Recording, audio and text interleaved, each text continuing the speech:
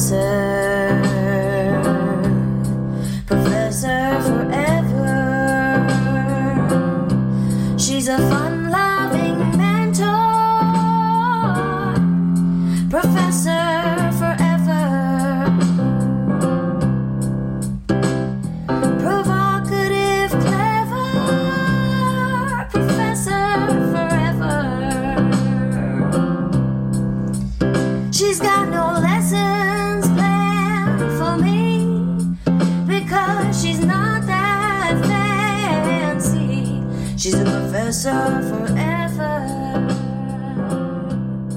Professor forever. Hello, welcome to Professor Forever. I am the Professor Forever. I want to wish a happy semester, happy quarter, happy year to all the students out there, scholars all. So this would be the week that I would be returning to teach, were I not retired. And I think of things during this time, and I was thinking, I'm going to have a professory episode. And then I had a dream that I was in the classroom, which I often do have, not just at fall, but I've had many of them since retiring. And in one of my dreams lately, an eraser came to life. So it got me thinking about erasers and erasing. And the concept applies well to some other ideas that I have been rabbit holing into. Did I ever tell you that I do not care if you end a sentence with a preposition? Not a grammar Nazi. Not this English professor. Okay, so, when I first began teaching in a formal sense at a place where there was a chalkboard, because I was teaching before I got to a place where there was a chalkboard. In the after-school programs, we often met in places that didn't have a chalkboard. But when I began my formal teaching in classrooms, I just really enjoyed writing on the board with chalk. And there was this one kind of chalkboard eraser. It was long, and it was made out of like a soft, smooth foam pad on the one side. I'm sure if you're a teacher, you know what I'm speaking of. And I love this eraser because it very easily removed all of the marks that chalk would leave. Didn't matter how hard you press with that chalk. And by the way, I was a chalk breaker. So when I wrote on the board, it made lots of clicks and snaps, and I often snapped a piece of chalk. So I loved that big eraser, right? And then the chalkboard gave way to whiteboards. And then actually the whiteboards gave way to, virtual chalkboards, which you could write on with a pen on your computer at the main desk of a classroom, and it would show up on a screen, look like a chalkboard. I was never really into using that. And so if there was ever a whiteboard in the classrooms where I taught, I would use that. I would not use the digital chalkboard. But so whiteboards became more popular probably over the last 15 or so years. And so then, I did like bringing all different colors of markers that you use, erasable markers that you use on the board. I remember one time breaking that cardinal rule and using a highlighter on a whiteboard by accident. And if you do that, there really is very little hope of removing that mark. But actually, that's what I wanted to talk about with erasing. So the whiteboard got to be when the surface of the whiteboard wears down. This is when this next process happens a lot. When the surface of the whiteboard wears down, then when you erase on the whiteboard with just an eraser, and I think they did still have those long foam type erasers that you could use on whiteboards, even though they were best used on chalk. When you went to erase, not all of the coloring that was used that you used on the board would disappear. So there would be faint lines of blue erasable marker and red erasable marker. Reminds me of a Bill Cosby bit on his album in the 60s. To Russell, my brother, whom I slept with. He talked about linoleum floors. There was a blue linoleum floor and a gold linoleum floor. Actually, that was a pretty funny album. But anyways, that's what that reminds me of when I say blue erasable marker, red erasable marker. They weren't easily erasable once the whiteboard got to a certain point. And so you might see vestiges of your class notes that you put on the board, or like I used to do, have the kids come up and write on the board. Students love writing on the board, no matter what. So no matter the age, no matter what you're asking them to do, if you're having them go in a competition against somebody, or if they're just up there drawing, they love doing that. So there's a tip. There's a professory tip. If your kids are bored, think of an activity where they can write on the board. Okay. So your vestiges of whoever was writing on the board, those marks would stay, and they could actually build up so that they look like this odd abstract art. But I was really kind of upset when I could not erase my board completely.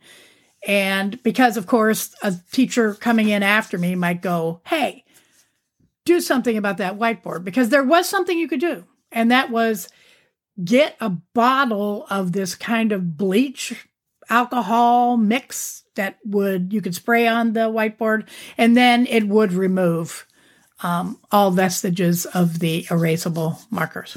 But I never was organized enough to have purchased that bleach or brought it to class. And so I was always at the mercy of whoever came in after me, hoping that they wouldn't go, hey, what'd you do to that whiteboard?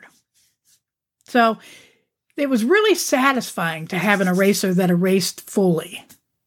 That's my point about that. And so now that I am retired, one of my goals has been to become more mindful. So what is mindfulness? I'm sure you've seen the term, and I don't know if you're a person that is into mindfulness, but it's about trying to be present, right? So think about the now as you are living it, and do things to help your consciousness focus on the now. So you can practice mindfulness. This is another phrase that's been dropped out there a lot. Practicing mindfulness, because the more you practice paying attention to the now or the present, the easier it becomes, just like anything else, right? Okay. So for me, mindfulness has been a little difficult to attain.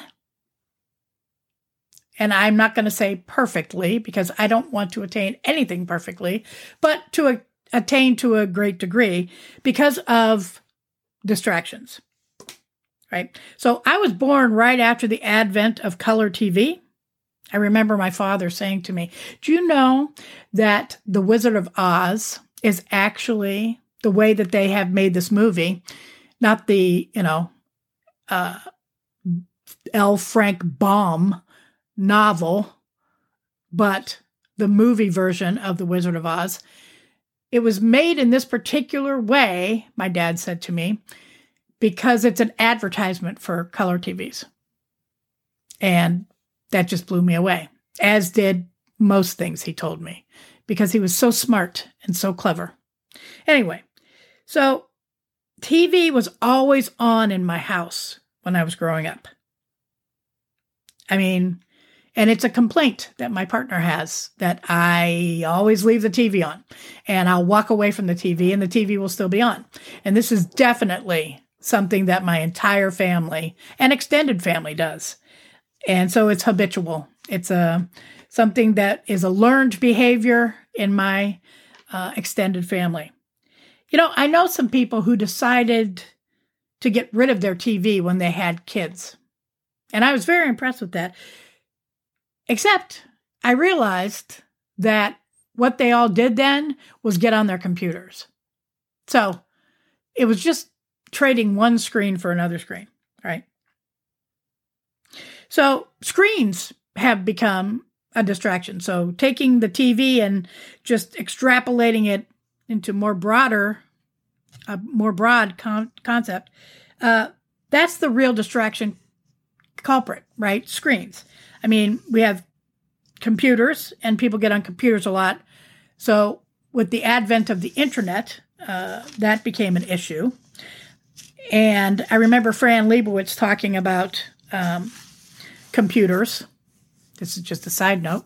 And she said, all of a sudden, with the advent of computers, men wanted to learn how to type.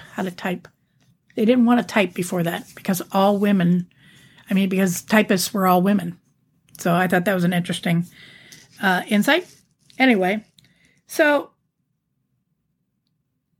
I remember the advent of using computers at work back in 1995.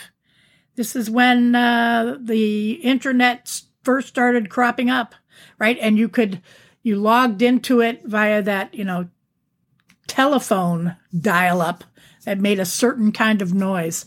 You young ones, if you don't know what I'm talking about, Google that and listen to that noise. It was very annoying, and it didn't work all the time. And sometimes it would take a long time to get that phone hookup for your internet service.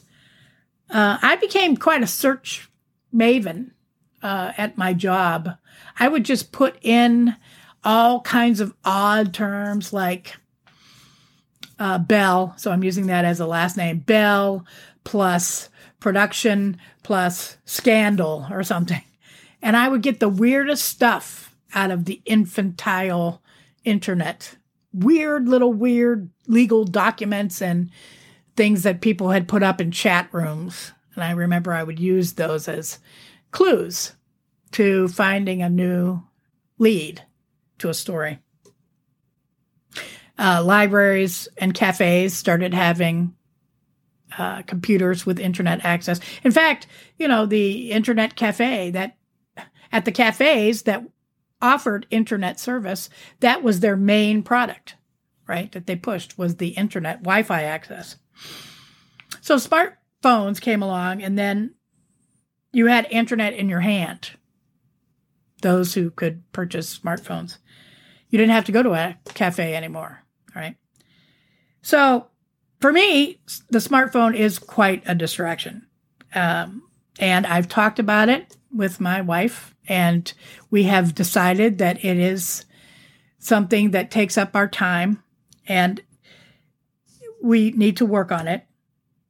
And, there are so many things on the phone, right?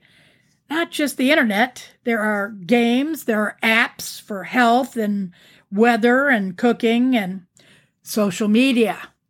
So that's something that I spend more time on than does Nancy. But I spend relatively a small amount of time on social media compared to some of my friends. So I want to try to battle all of these distractions. And also podcasts, my new obsession. I love listening to podcasts. Now, mostly I listen to them when I'm walking. So I'm not really wasting time. I'm just doubling up with things that I like to do, walking and listening to interesting people talking. So, the podcasts these days, they're like radio shows, right? But you get to choose what the people talk about. So that's pretty cool. So I have decided that I'm going to call all of these distractions erasers. Because what are erasers? What do they erase, right? Well, they erase time. So I was just talking about doubling up, and in that case, a podcast doesn't erase time. But there are many distractions that erase time. Time to be in the moment, specifically, as an opponent to what I am trying to do in terms of being more mindful. They can erase interaction with others and with the world outside, with society, and with nature. But to me, and this is just for me, although there have been many papers written about this, I do believe these distractions are erasing part of my humanness. Now, if you look at evolution, right, imagine all the time people had before they had technological distractions. Now, there have been other distractions forever, right? There have been storytellers and entertainers for millennia. So I'm sure, well, I'm not sure, but I'm going to bet that there were people way back thousands of years ago who said to their partner, hey, you're going to that storytelling spot by the fire pit too often this week. Please come back and be with us. Well, but now, with the advent of technology to the degree that we have, which is not very advanced, by the way, we have so much more erasing going on than we did in earlier years of evolutions of the human. But is it all distraction or is it immersion? So art both keeps you in the present, makes you be in the moment, and not be in the moment at the same time. So it's kind of like a paradox. And there are many scholars out there and pundits who just write articles and papers on the fact that where we are now with virtual reality and augmented reality and AI, that we're coming upon the end of humanity. But that leads me into talking about the Fermi paradox. Do you know about the Fermi paradox? So that is this idea, I think it was written in the 50s by Enrico Fermi. And he was talking about where we were technologically then. So imagine how much more this Fermi paradox idea could be applied today. If we cannot be the only intelligent species in the universe. Mathematically, it just doesn't make sense. And Fermi used a mathematical and physics-oriented formula to show how there have to be so many other types of living species out there in the universe that are similar to us. But if that's true, where are they? Why haven't we met them? Why aren't they visiting in more visible ways? Why haven't they contacted in more discreet ways? Well, Fermi says it's because they are more advanced than us, many of them. And so when you get advanced technologically, his theorem was you turn inside. You don't go out and explore out as much anymore as you do go in and become inward focused. And so they don't care to find us. And he says that is the beginning of the demise of a species, which is very interesting, right? So, and that's what I do. I definitely go inside more than I have been going outside in the last couple of years. So I'm a little worried about that too.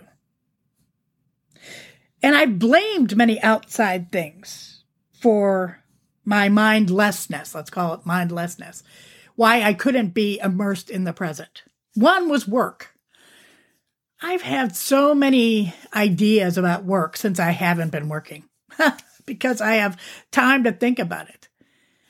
And, you know, we live in a capitalistic society. You have to work, which I think is a horrible thing to be born into in a way. Yes, it can be really great, but all people really do when you kind of like blend out and pull away and look at the beige picture of a capitalistic society, it's just about creating consumers, and those consumers have to go to work and make those consumables, and then they come home and they consume the consumables. That's basically how it is. And doesn't that sound like a sad cycle? It does to me. So I wonder if work is really something that people want to do, or if they're forced to do it. And is that really all that gives some people purpose? I feel sorry for those people, because work can definitely erase time, and definitely erase valuable time that you could have with people. There are some good things about work, but I thought about school too in this way, right? School also distracts from mindfulness because you have to do so many things that are rote, and you have to do so many things that put you in another space that you can't think about the present, because you're often thinking about the future, because you have deadlines and you have projects, and you know, the end, you have tests that are coming up at a certain time. So you have all these schedules that are future oriented. And so you can't think so much about right now. And I've thought about school too in more critical ways since I've had time to be thinking more. And I wonder how much when school was, you know, created in America and made an ultimatum when people had to go, or they, you know, or they burdened certain circumstances, like you don't get this diploma. I wonder if it was really altruistic. We want all these people to learn these things, or if it was just about keeping people, youth especially, occupied. So that they didn't cause trouble. Have you ever wondered about that? I do really wonder how altruistic this whole invention of public school is. So if I'm wondering if my focus, so I'm going to go even deeper here. So I'm trying to be mindful, but I wonder if my focus on mindfulness keeps me from art. I mean, I dally all the time. I create in bursts. But I don't immerse myself fully. It's one of my issues. And I think one of them is because I'm too concerned that I'm not fully immersed. See the problem there? See that cyclical paradox? I think I don't immerse myself in a distraction that is art because I'm too concerned I'm not fully immersed in art. Oy. So anyway, to get back to the eraser idea that I began with, I'm glad that I could see vestiges of my last class that I taught or someone taught. I didn't feel that way when I was teaching. Now that I've had time to be more mindful and to think more deeply, I am glad that I could see them because it made me grateful. It made me grateful that I was a professor. It made me grateful that I had students that were willing to get up and participate. It made me grateful of my context, that I was at a university, which is stressing social activism and freedom of speech. And just the fact that I live somewhere where I can get up and write on a board and not have to worry too much about what I write. So now I'm going to think of all those times before these distractions, this era, the same way. I mean, I saw vestiges of my erasable marker, and now I can still recall and still see vestiges of another time. This is something I'm grateful for because not everybody has that. I can recall what it was like to leave the house without a phone. I can recall nights researching a subject at a library because I couldn't just look it up on the internet. So I am grateful this moment for these memories and the fact that the erasers of now have left at least memories of the way things were yesterday. Thanks for listening. Keep thinking. She's got no lessons planned for me because she's not that fancy. She's a professor forever. Professor forever. Professor